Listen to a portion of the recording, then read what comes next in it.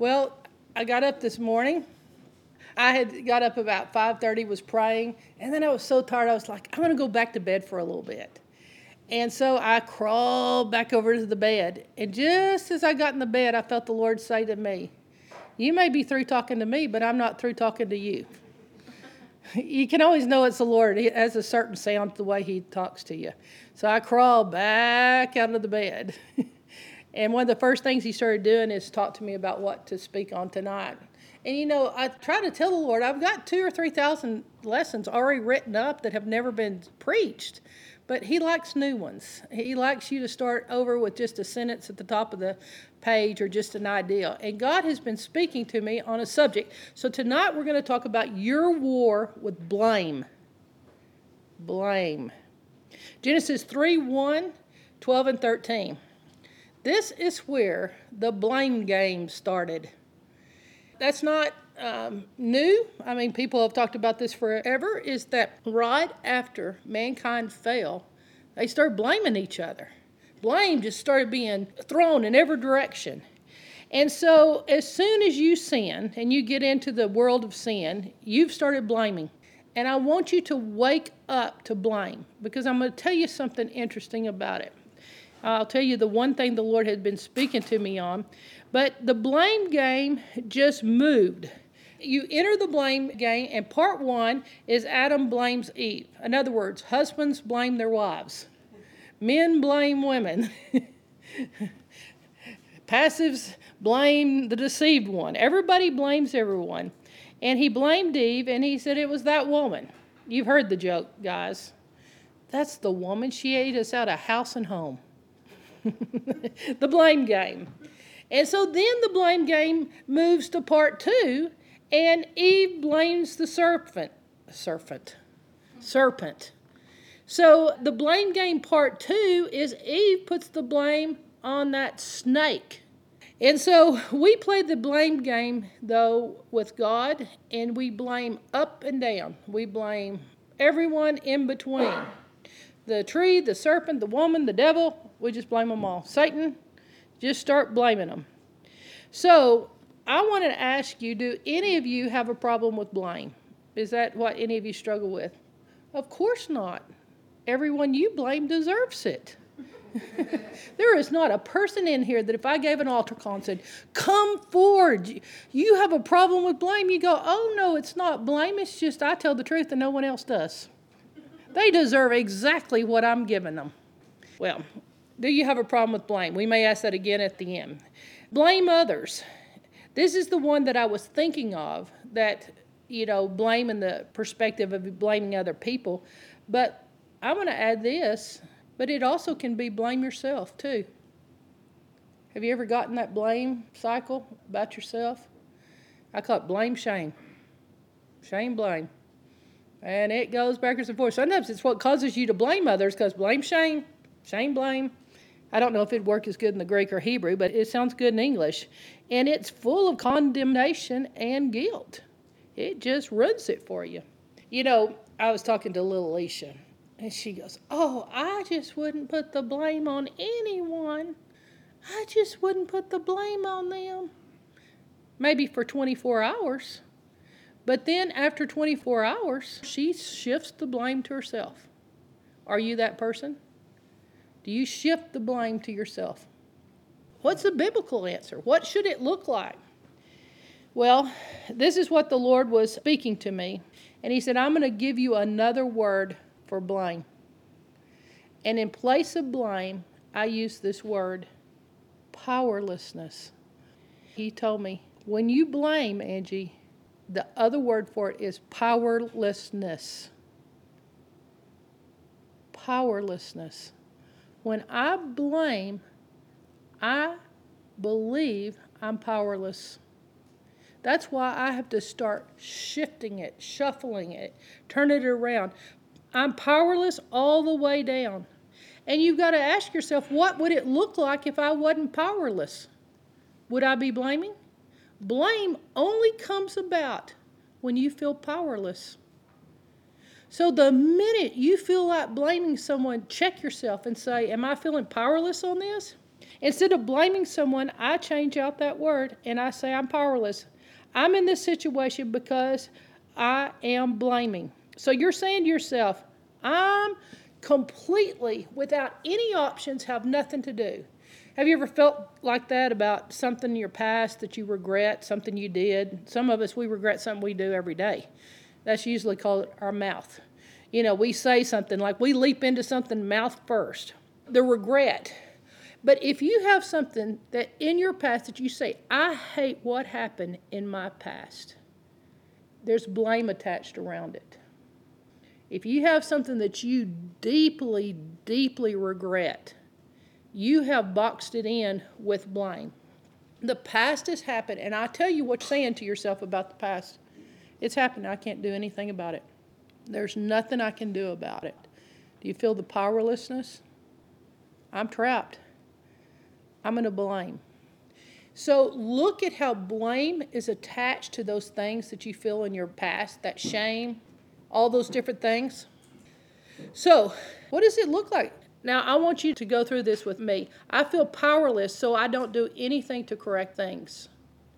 I'm powerless. I have no power that God has given me. Say it to yourself, because this is what you're telling yourself when you get into blame. I have no power. I have nothing I can do. God has not given me any power. I have no gifts of power from God, from the Lord. I'm powerless. Personally, I have no authority in the name of Jesus. I never use the name of Jesus. I'm powerless. I don't ever think about using my authority in a situation. I have never been a partaker of the power of God. There's no partnership between me and God. I have never partaken of the Word. The Holy Spirit is powerless within me. Just say how that makes you feel. The Holy Spirit is powerless within me. In reality, the truth is, as someone so deftly put it today, in reality, they may truly be powerless. And if that's the case, it's going to be a lot of blame you feel because you truly aren't doing any of these things. I had hoped this was facetious because if we're blaming, we feel powerless. We feel like we're stuck. We feel like the past is there. We feel like there's not anything we can do about it. We feel like it defines us. That's where blame comes in. Let me tell you the first answer to get out of blame. And it's kind of unusual. And that is agree with your enemy. Agree with the accuser. The first thing that you can say is, you're right, I'm guilty. For all have sinned and fallen short of the glory of God. Like sometimes I can do it the worst possible way for it to be done. Romans 3:23. And for the wages of sin, it's death. I earned what I'm getting, the consequences. Someone said you can pick your sin, but you can't pick your consequences. James declares, for whoever shall try to keep the whole law, if you sin in one little point, you're guilty of the whole law. What do? Agree with the devil. He's accusing you. It says night and day the devil accuses you. He accuses you. He accuses you before God. He accuses you. He accuses you in your head. He constantly is accusing you. And in Matthew 5 it says agree with your enemy. It's true. It's true. These things are true. I've done it. I've sinned. Own it. But then let me hear what comes next. We'll talk about what has to take place. But when Jesus Christ comes to live inside of you, and the power of God comes into your life, and you receive the fact that God has forgiven you of your sins, and the blood of the new covenant has separated you, then you say, I am a brand new creature. I am totally new. You know, one time I saw this guy, and he went down into the audience of 20,000 people. He was a preacher. I was shocked at what he did. And he grabbed up a little baby. He held this baby up, and he goes, do you like this baby? Is it cute? And everybody was like, yeah. Is this baby, is it wonderful? Oh, yeah, the baby's wonderful. And I don't care how ugly a baby is. Everybody says that. You know, it's just a great baby. And all of a sudden he goes, if you knew this baby's past, you wouldn't be saying it. 20,000 people grown. He goes, if you knew what this baby had done, you wouldn't be thinking that. We were all like, wow. Starts young on some people, I guess. I mean, it's a little baby. And he goes, no, if you knew what this baby had done. And then he said, that's you. Isn't that ridiculous? To even think that a baby's done anything? When you're born again, you are a new creature in Christ. It would be as dumb as saying that baby sinned. It's ridiculous. You get a brand new start. This is called a divine reset. Thank the Lord. Some of you were quite the heathens. This gives the start over. I'm a new creature. I've been forgiven. I've been redeemed. I'm the righteousness of God in Christ. I have the mind of Christ. I have wisdom. I have power that God has given me. I have gifts of the power of the Lord that operate in my life every day. I couldn't even do my life without the power of God. Personally, I have authority in the name of Jesus, and I use my God-given authority. In fact, after being in cross lines, I've been yelled at so much, I use my authority before I have a problem. I get up and I do preventative prayer. I have authority before my day comes. I'm praying that there's not going to be a problem I face today that I don't have the power of the Lord and the wisdom of the Lord to face it. I know who I am in Christ. I've been a partaker of the power of God. There's a divine partnership between me and God. God and I walk around and I have His mind on it. I think what He would think about it. I have my mind renewed to the Word of God. I am totally a new person. The Holy Spirit is powerful within me. And I love truth. Amen. That person's not into blame. That person has a new way to live their life. That person has done what I said earlier, owned it. So first, you own the fact that apart from Christ, there is nothing good in you. But with Christ, don't call Him bad. Don't make it like He has problems. You're that new baby. So, with blame, we're starting at that point because that's the starting place. You have got to have made that peace with God to start where I'm going to take you now. So what's the opposite of this? Why do we blame? When we're a Christian, when we're a believer, and we totally believe that God has forgiven our sins, and we totally agree with the fact that I have power in my life and authority, and I walk in strength and truth and wisdom, then why do I get into powerlessness and blame? Why do I sink to that level? All right, let's take the next step. Why do we do it? Well, first of all, sometimes we all do a piece of stupid. I mean, sometimes with blame, we really do dumb things. You know, it's ironic and funny to hear someone say some of the dumb things people say. But you remember, I mean, you might be thinking right now, in the Bible, who would you give the award to for the dumbest excuse in the Bible for not doing what God wanted them to? That's really good. We might should just stick there. I heard the boys say Eve. I heard the women say Adam. Well, I was going to say Aaron. You know when he said, why did you worship the cow? Oh, I just threw the gold in and out it popped. I didn't make an idol. It just jumped out of the fire looking like that.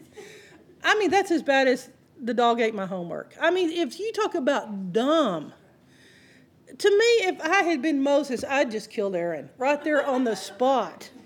It's just dumb things. So sometimes, y'all, why you say the dumbest stuff is you're making up huge stories to cover your blame. And you know the worst person to lie to?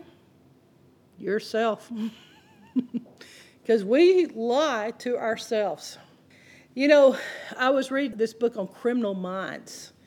What makes a criminal mind? But anyway, I worked as a volunteer in the prison. I told you, I wanted to just go somewhere and see someone that had murdered somebody. I mean, would the gospel work on someone that murdered their mother or father? And there were so many in there that have killed them for taking their cell phone away. I mean, I really enjoyed prison work. But then after being around them so often, I had to do a little bit of studying about these guys. And one of the chief things they said that makes you different than a non-criminal, let's see if y'all pass the test, because you might have a career ahead of you in being a criminal. But what makes you different? The oddity is, this is how a criminal thinks. If I get caught, I'm guilty. If I don't get caught, I'm not guilty. It's only if they get caught they think they're guilty. I think that was funny. So when we get caught, watch this.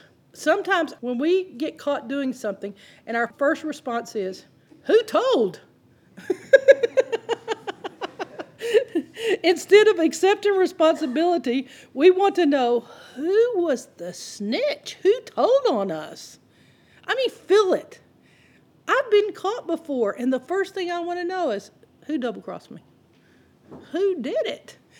Aren't we fleshy? There is no responsibility in our bodies. I mean, we are looking around for who got us in trouble. So that's still under dumb. We're still under stupid. Thank goodness for the blood of Jesus. The second thing is you don't want to have happen to you with blame is you pick up a victim mentality. They're so easy to pick up. If you pick up a victim mentality, they have to have a reason to blame someone because they are a victim. Now let's start out with something. Let's talk about a real victim. Something really did go down wrong with them. Do they have a right to blame? Like someone really did something horrible to them. Young. Do they have a right? Yes. Why is blame powerlessness if someone really did it to them? You didn't do it to yourself. Someone did it to you. So explain this to me. Because victims blame someone. And let's start out with, it's legit. We're going to pick that up of where that goes from here. But when it moves from you were a legit victim at this point in your life, this really happened to you, you were legitimately a victim, and you pick it up, what often takes place is you pick up a victim mentality with it. And powerlessness sets in. Victims don't take responsibility. Victims are powerless. And if you find yourself thinking like a victim, you're blaming people more than you think. Victims have to blame. And then what's odd is our society has picked it up. Read Facebook. Everybody's a victim. I mean, me too. Everybody's a victim. And victims have to blame. So we make litigation. That makes us feel powerful. We will just sue you for making us a victim. And we've messed up our culture because with blame and with the victim mentality, it's not only acceptable, but listen to this word, it is profitable to shift the blame. It makes your pocket thicker if you shift blame. There are people out there hoping something bad will happen to them so they get more money. That's society. Some people are hoping something will happen to them so more people will pay attention to them, feel sorry for them. This is getting sick. At the prison, I had one guy and his family just went around in town hoping something would happen and they'd sue. A ceiling tile fell out of Walmart and they sued Walmart. Did it hurt them? No, it's styrofoam. But they sued them because that ceiling tile looked down and hated them. And said, this is a gender, evil, racial, religious reason I'm going to fall out of the ceiling and I'm going to hit you and I'm going to sue you for being you. Litigation. And that's our culture now. It's called identity politics, litigation. So now victims sue and we've armed them so that they can feel more powerful. But when it becomes a victim mentality, that's the danger for your soul because you don't want to think like a victim. You don't want to think powerless. I don't care if everybody in your life's done you wrong. I don't care if you've had horrible situations and have gender abuse, that you've had bad things happen to you, that other nationalities of people have hurt you, that we have this where men come home from fighting a war and they're still angry at the people they fought with. You have to work to not become powerless and pick up a victim mentality. All right. We're moving from dumb on victim mentality, and some of it is Number 3 under dumb is we don't want to be wrong. It's as simple as that. When we have problems and something's not working right, heavens to Betsy, it's not me. Something's not working right. I'm looking around who to blame. Oh, you find someone. And so the answer, you've got to find out where the responsibility lies, where the problem is so you can fix it. You can't drown yourself in excuses. You know, that blame creeps into how you look at God. And sometimes we say to God, like, if I made more money, I would tithe. Well, if I had as much as that person has, much money as they had, I'd give too. Well, you know, I would have gone to my job if my sibling hadn't been late coming to pick me up with their car. No thankfulness for the car that you don't have. Well, if I just had that car, I'd have a good job. You're thinking powerless. You're not thinking options. You're not thinking what God could do. You're not asking God. You're blame, blame, blame, blame. Okay, let's get off dumb. Let's move to failure. The blame game reveals a lack of responsibility. The first thing you do that lets me know you're an adult is you take responsibility for yourself. That's when a parent can hand you the car keys. It shouldn't be they hand you the car keys when you turn to a certain age. Parents should hand you the car keys when you take responsibility for yourself. God should not hand you the keys to the kingdom until you take responsibility for yourself. The blame game. Every time we fail, it starts being played. If you feel like you're not successful and you're a failure, you're in blame. And let me tell you, I don't care how much you got going for you, you will continuously fail until you get out of blame. You can't get past it. Blame is what holds you into failure. You know, you think about Adam and Eve, the first thing they did was, I'm going to cover my mistakes with fig leaves. I'm going to cover my shame. I'm going to cover it with fig leaves. And the Lord had to take them, and he had to put animal skins on them. Because you've got to realize you can't cover your mistakes. Only God can cover you. And where people make a mistake is they try to cover themselves.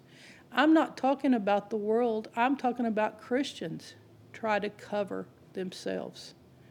This is where it starts. Attempted coverings. You need to make a list of attempted coverings that you have around yourself. We can't cover ourselves. God has to intervene. We have to turn to him.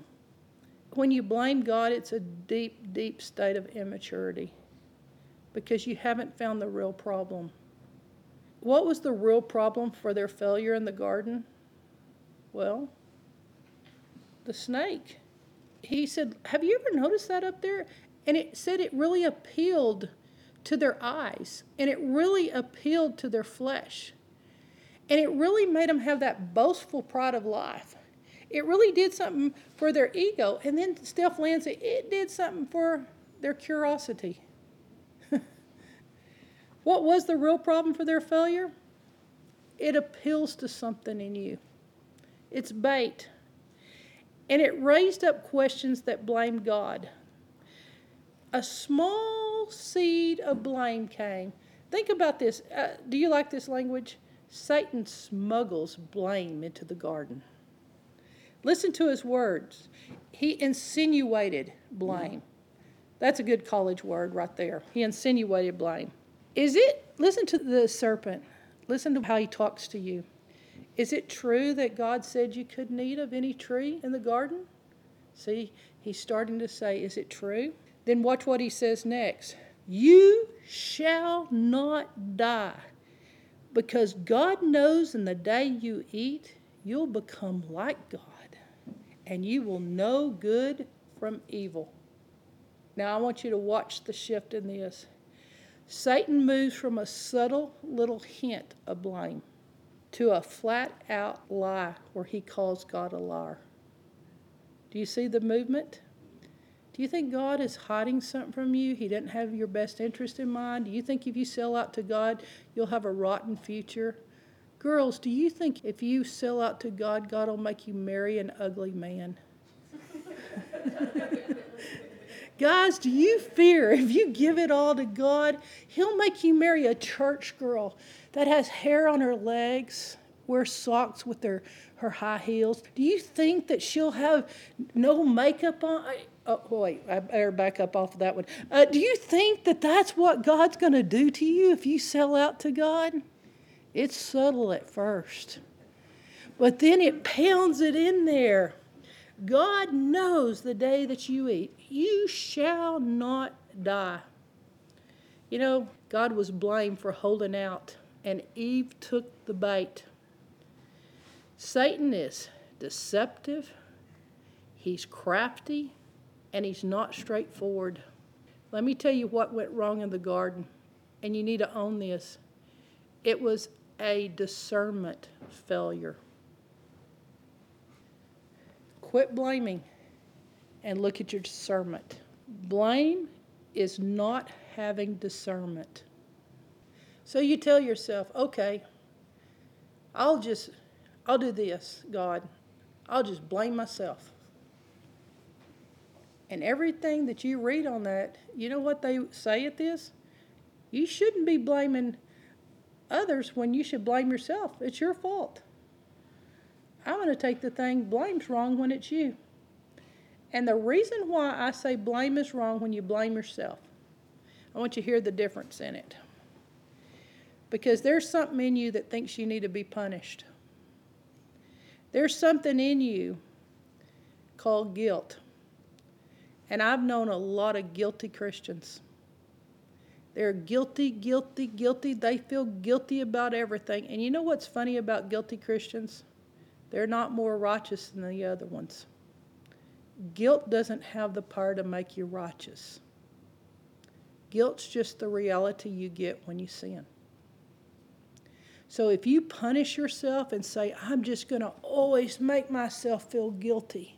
I'm going to just always hold something over my head. Just always make myself remember, I'm going to just step on my toe every day to just make myself know that I'm a terrible person.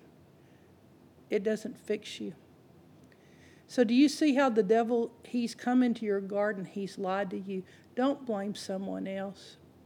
Little Leisha, switch it to yourself. Switch it to yourself. Make yourself feel guilty. Guess what? When you do that, you're just as much apart from Christ as the person who blames others. You're just as much apart from Christ as the person who blames God. Guilt is not the answer to sin. Jesus is.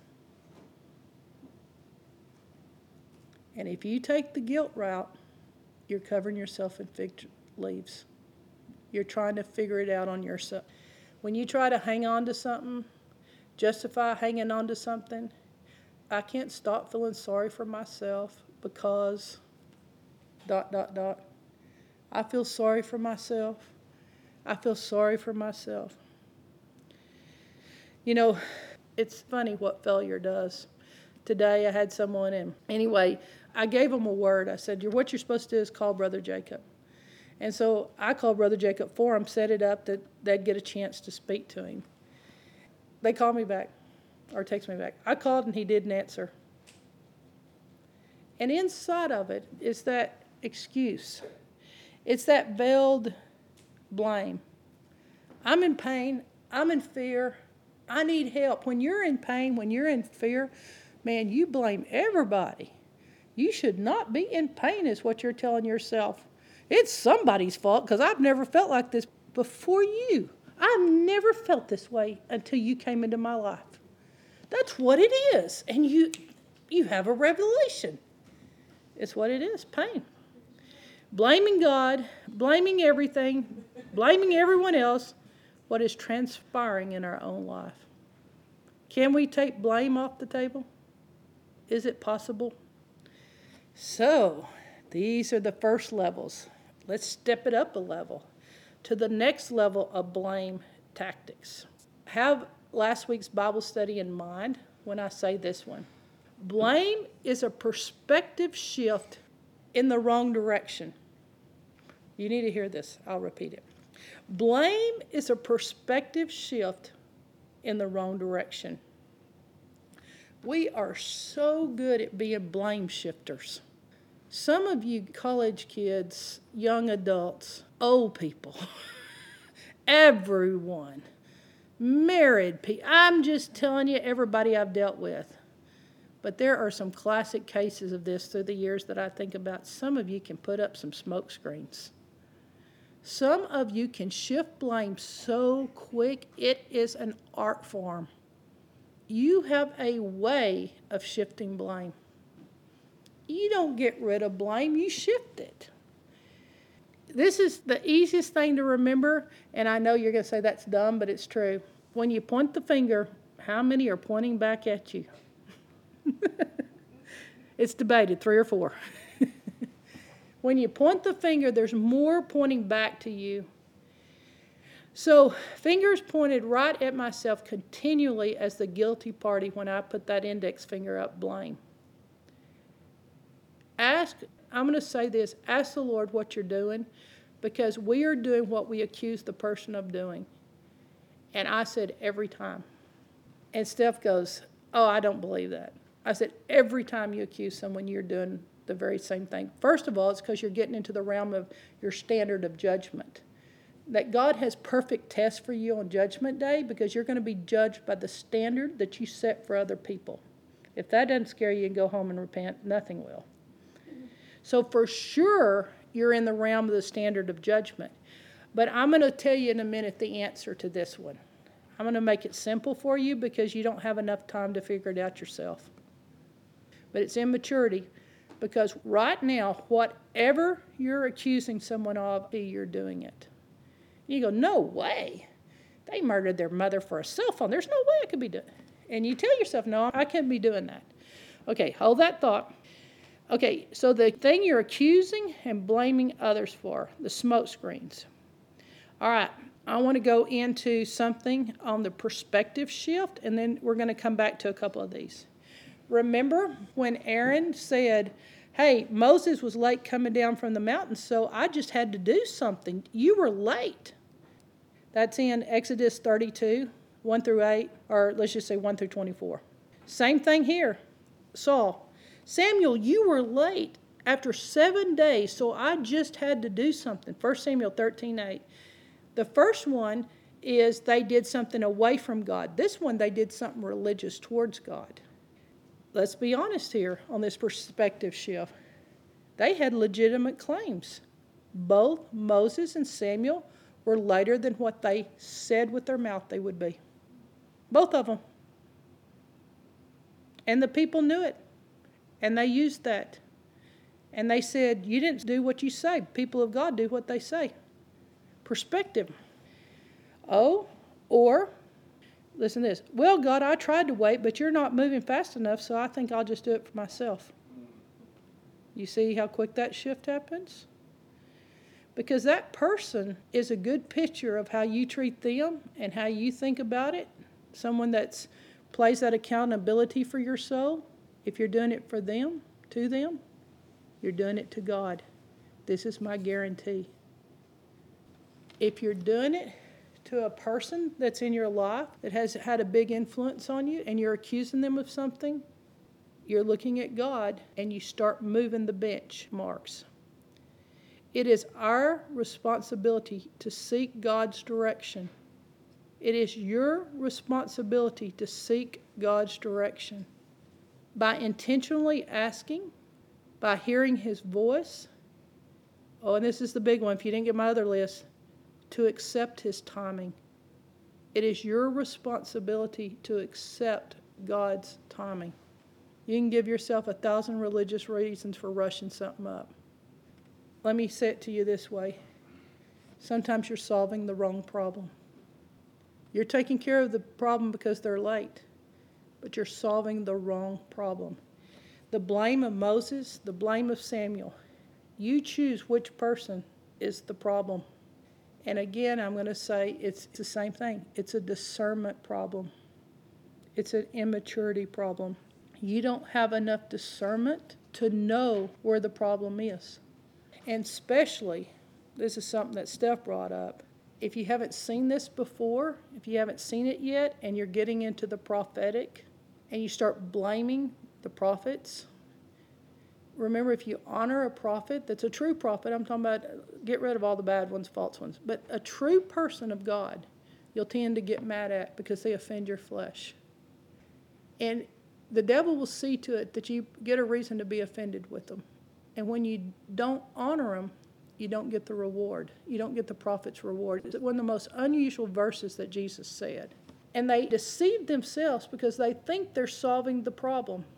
I'm going to put it in my words. They're fixing the situation, but they're not solving the problem. It's immaturity. And so the perspective shift is not taking place. They're not going to God and saying, give me a different way to look at this. What could I be doing wrong? Because let me tell you, when I first found this out, when I was the person on the ground running the radio station, the Christian radio station, I hate to tell this about myself, but I have to tell it for you to understand. I fired so many people that when it was my birthday party, they gave a super soaker to everyone I had fired in shirts, and they let them chase me with the super soakers. Some had shirts that said, I survived Angie. And out of the house streamed all these people rushing me. And I had my hair done. I had a linen suit out of the dry cleaner. I looked so nice. Usually I don't take that kind of time. It was supposed to be just a sit-down party with my brother and sister-in-law. And they had filled the house full. And as these hornets come out of the house to attack me, I make the assumption, I'm like, why these people? And then there were people over here that didn't have super soakers, and they were so sad. And I was like, everybody was mad in this group that didn't have it. And I said, well, who's this group? And they said, that's the few people you didn't fire. This is the group you fired. And some of them you fired them several times. And so I got the joy of eating a toad, Ann, and firing a lot of times because I was determined my kids would have character. And the first time I fired a guy, you feel like you're murdering them, don't you? You feel like it's a murder with your bare hands around their little necks. Massacre. It's horrible. First time I did it. First time I fired someone. That night I went in and got down on my knees. And I told the Lord, the very thing I fired him for, I know I'm doing to you. Show me where I'm doing it. And every person I fired, I'll go home at night. And I ask God, how am I doing it to you? Because it's sure easy to see that employee doing it to me. And the reason I spot it is because I don't like it, but I'm doing it. And every time God will show me how I'm doing it to him. That's why I can assure you that what you accuse someone of, you're doing. And it may be like the famous TV preacher who was accusing someone of a scandal and he was doing it himself. It may be that blatant, but worse. You know, when I sin against God, what I tell myself, I've committed a crime against love because God completely loves me. So when I sin against God, I'm committing a crime against his love. It breaks me every time. And so even though that was a great party and everybody enjoyed soaking me and we had a good laugh and all those kids have great paying jobs today and I built good character in them, the reason God loves me is because I'm after his heart. And so sometimes they were in more trouble than I was because killing, stomping, screaming, I slipped in who mattered most to me. And I asked God, show me how I did it to you. It's my secret. God loves you when that's how you do it. It's humility. So the classic case that's helped me in discernment is to realize this, that what a person yells about the most, they're doing it. I call it the Delilah syndrome. Delilah blamed Samson for what she was doing. Guys, remember this. When a woman goes, I don't think you love me. You don't love me. You don't love me. Well, every time he would say something, ninjas would jump out and try to kill him. The question should have been, Delilah, do you love me?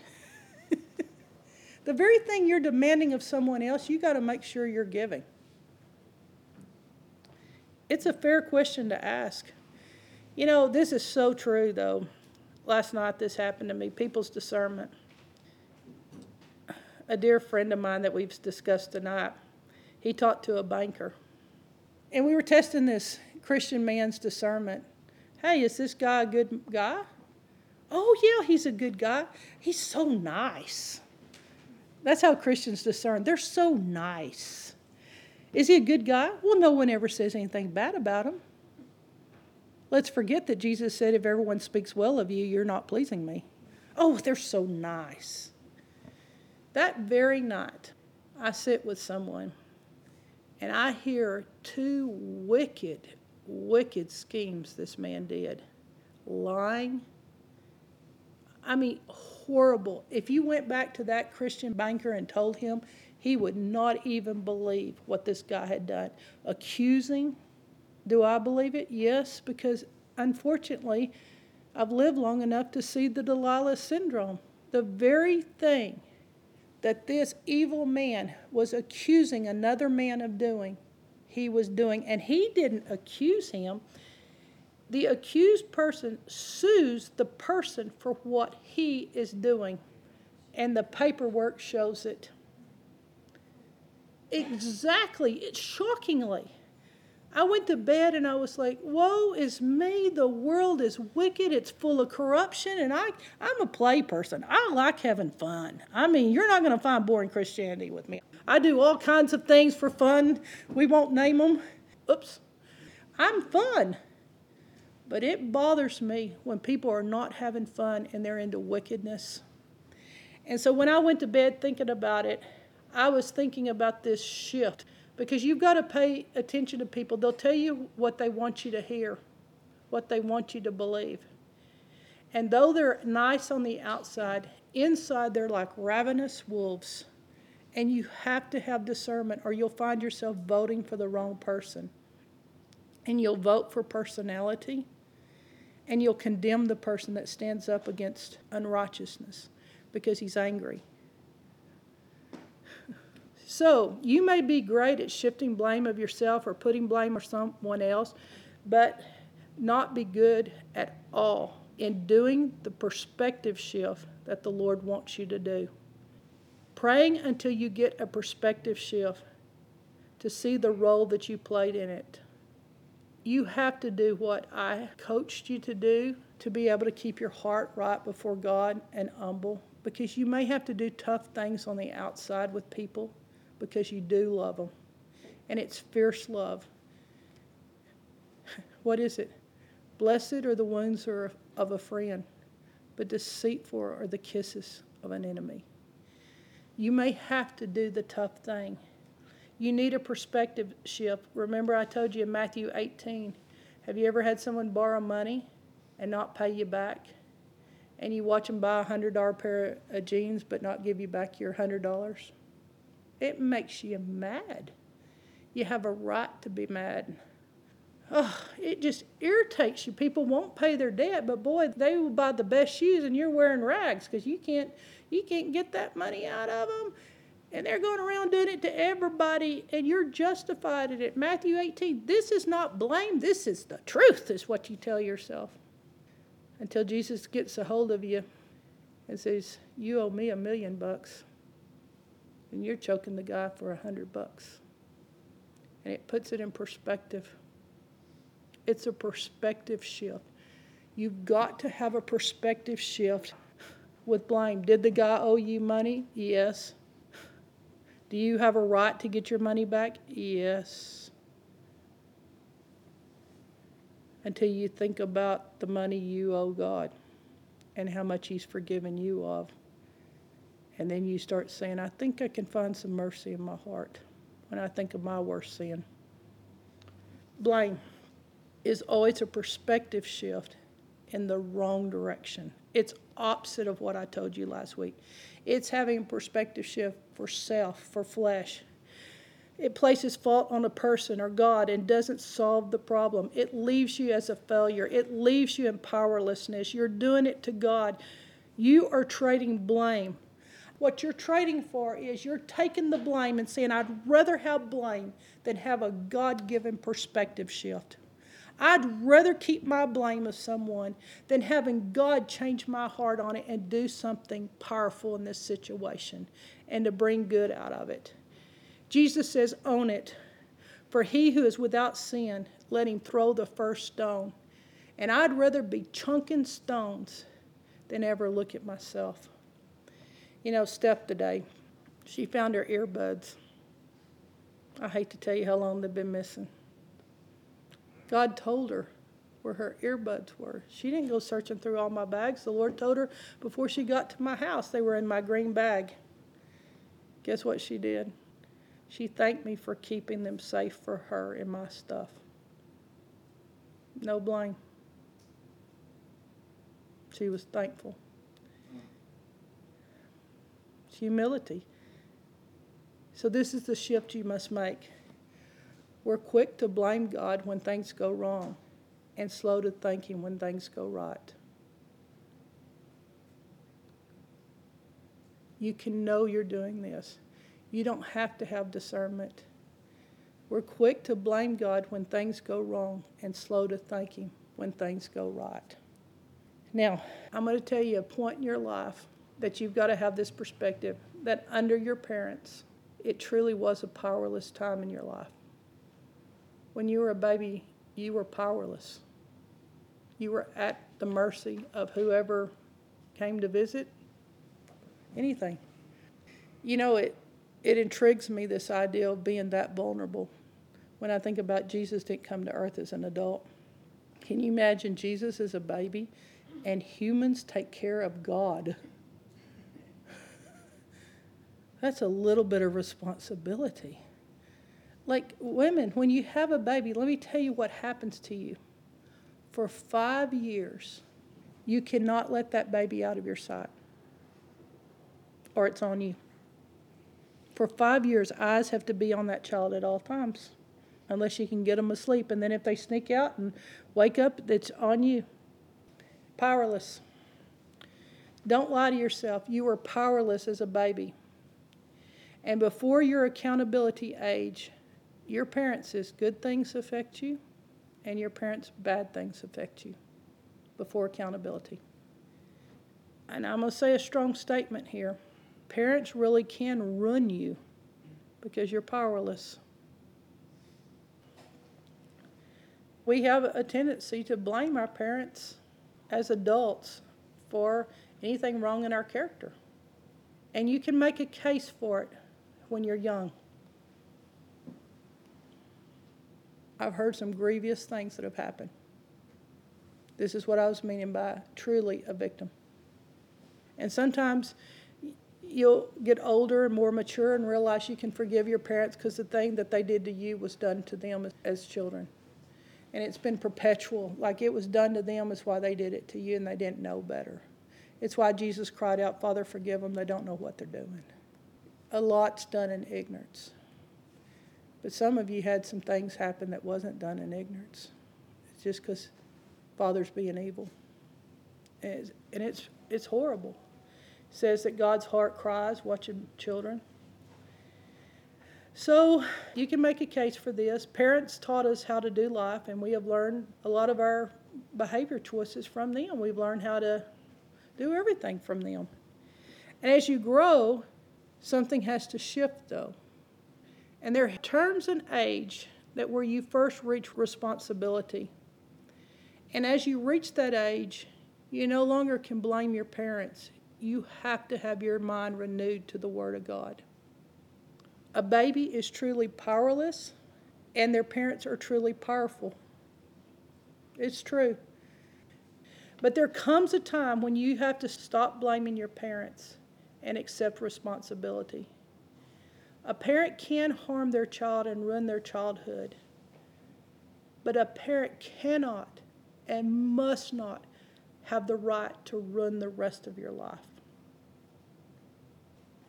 Some of you have never cut that umbilical cord. of when you were powerless to now when you have the Lord Jesus living inside of you. You have to not let your parents wreck the rest of your life. As my dad said, it's time for you to go make the family you wished you'd already had. You can have that. And sometimes the family you have is right here among your Christian brothers and sisters and believers. And it is the family that you wish you could always have. It's where truth. Because if you don't resolve it, it will affect you your whole life. I picked up the phone of 65-year-old women screaming because of something that happened to them when they were 22. And I thought it happened the night before. You have to make war with what happened to you in your past. You have to. You have to resist what happened to you. You have to make war with it. And you have to break that cord because only Jesus can heal the brokenhearted. And I'll tell you how you'll know when you've been healed. You'll remember what happened. He doesn't make you forget it. But it'll feel like it happened to somebody else. The emotion will be gone. The pain. And you can tell it in your testimony and it'll be your sword. But you can truly know if you're emotionally healed when you can talk about it. And it is like telling someone else's story. So, man cannot stay parked in the parent thing too long or going back into the past because it is powerlessness. Because we'll blame it on something in our past that happened years ago. And you have to stop it. You have to put an end to it. And you've got to resolve your parental pain. Because your parents also did some things right. And more than likely, if you had a fairly normal childhood, there's more to be thankful for than there is to regret. But there are some things that people have done that are doozies that almost take it all away. So, you've got to learn how to get severed from your past, to get rid of blame. This is not just parents. You have to figure out how to put your past in the rearview mirror and leave it there. You must go forward. God made you to go forward. He entrusted you to your parents, but now you are responsible for your own decisions and quit blaming your parents.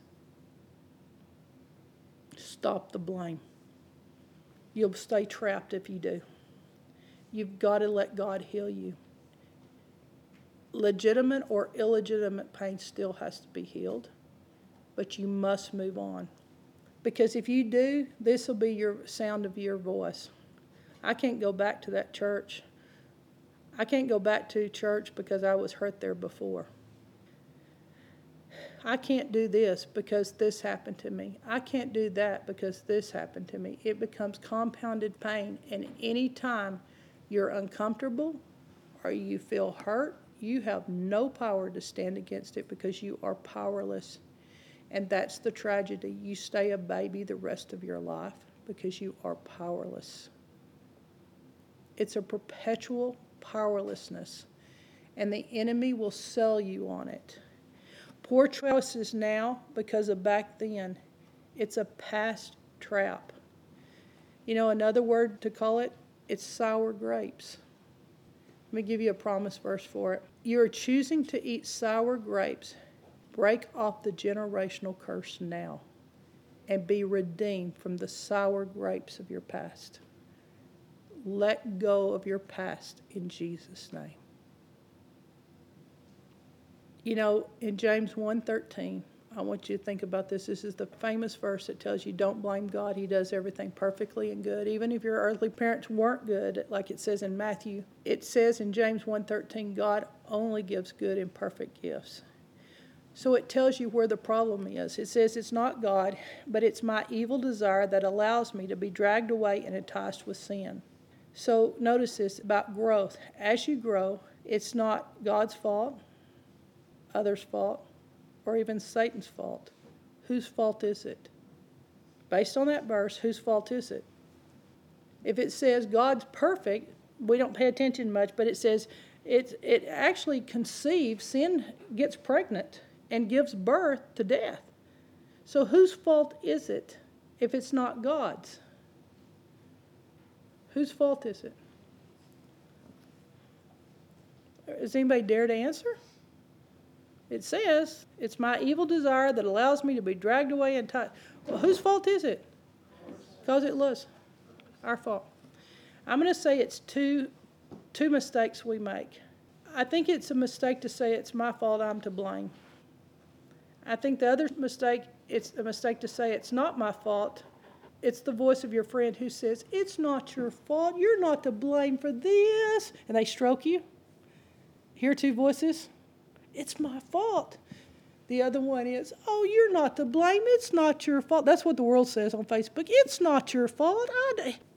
And what happens is humans are trying to own it and punish themselves or to take it away, and you can't. I don't care how extreme your sin is, everybody will tell you, it's not your fault. In this society, you can't say anything to anybody. All right, watch this. Don't shift blame to yourself. Shift responsibility. That's the adult word. You have got to let God bear your blame. You've got to get it inside of you. Don't shift blame to yourself. That does not make up for your bad stuff.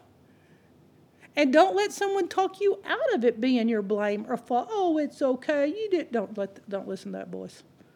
That's your best friend. Slap her. She's trying to give you kisses. Slap her. The wounds are better. Don't shift blame to yourself. Shift responsibility. You have got to let God bear your blame. Or Isaiah 53, 4 through 11 is not true. For God bore your guilt and carried away your sins.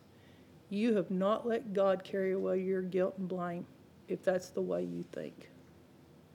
And then that's how you get to be that baby and start over again. And then you go, but I might have messed up again. And it says if you have, you're a liar if you say you haven't. Confess your faults. Repent. Repent. Repent. You can't repent too much. That's how you get rid of blame. It's not God's fault. It's not others' fault. It's not even Satan's fault. It's an evil desire that drags me away. It is my responsibility to deal with my evil desires. I take responsibility for it. And I'm not letting the thoughts, the emotions, or anything stay in my body. I'm shifting this atmosphere, and I'm going to believe what the Word of God says. And I've just become powerful. That's what overcoming is about. Now, the last category, and this is where it gets really dicey. If it's not already, we're going to do shocking. You don't have to lie to play the blame game. Let me tell you what I mean. Blame is not a lie. That's what's keeping you in blame of people and of yourself, because it's not a lie. We tend to think that the thing that makes it blame is because it's a lie. We're thinking we're saying slander. Slander's a lie. Slander's when you put out a bad story because you want that girl's boyfriend. That's slander. Blame's not that. How is what they said wrong then if it's the truth? Notice this. Eve responded truthfully to God. Eve had given Adam the fruit, and the serpent had deceived her. That is the truth. It's true. It was the woman. She handed me the apple, God. She did it. Eve, it was the truth. The snake came. I hadn't even looked at that piece of fruit till he started telling me how good it is. That's how you get people into sin. Look at that beer. Let's just get drunk tonight. Thinking about it. You start pointing it out. I never saw it before.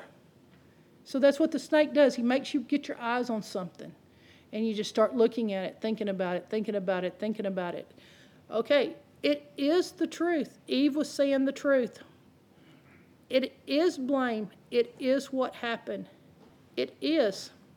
So when they say the truth, so how on earth can we be responsible if it's the truth? This is a theological dilemma. What shall we do?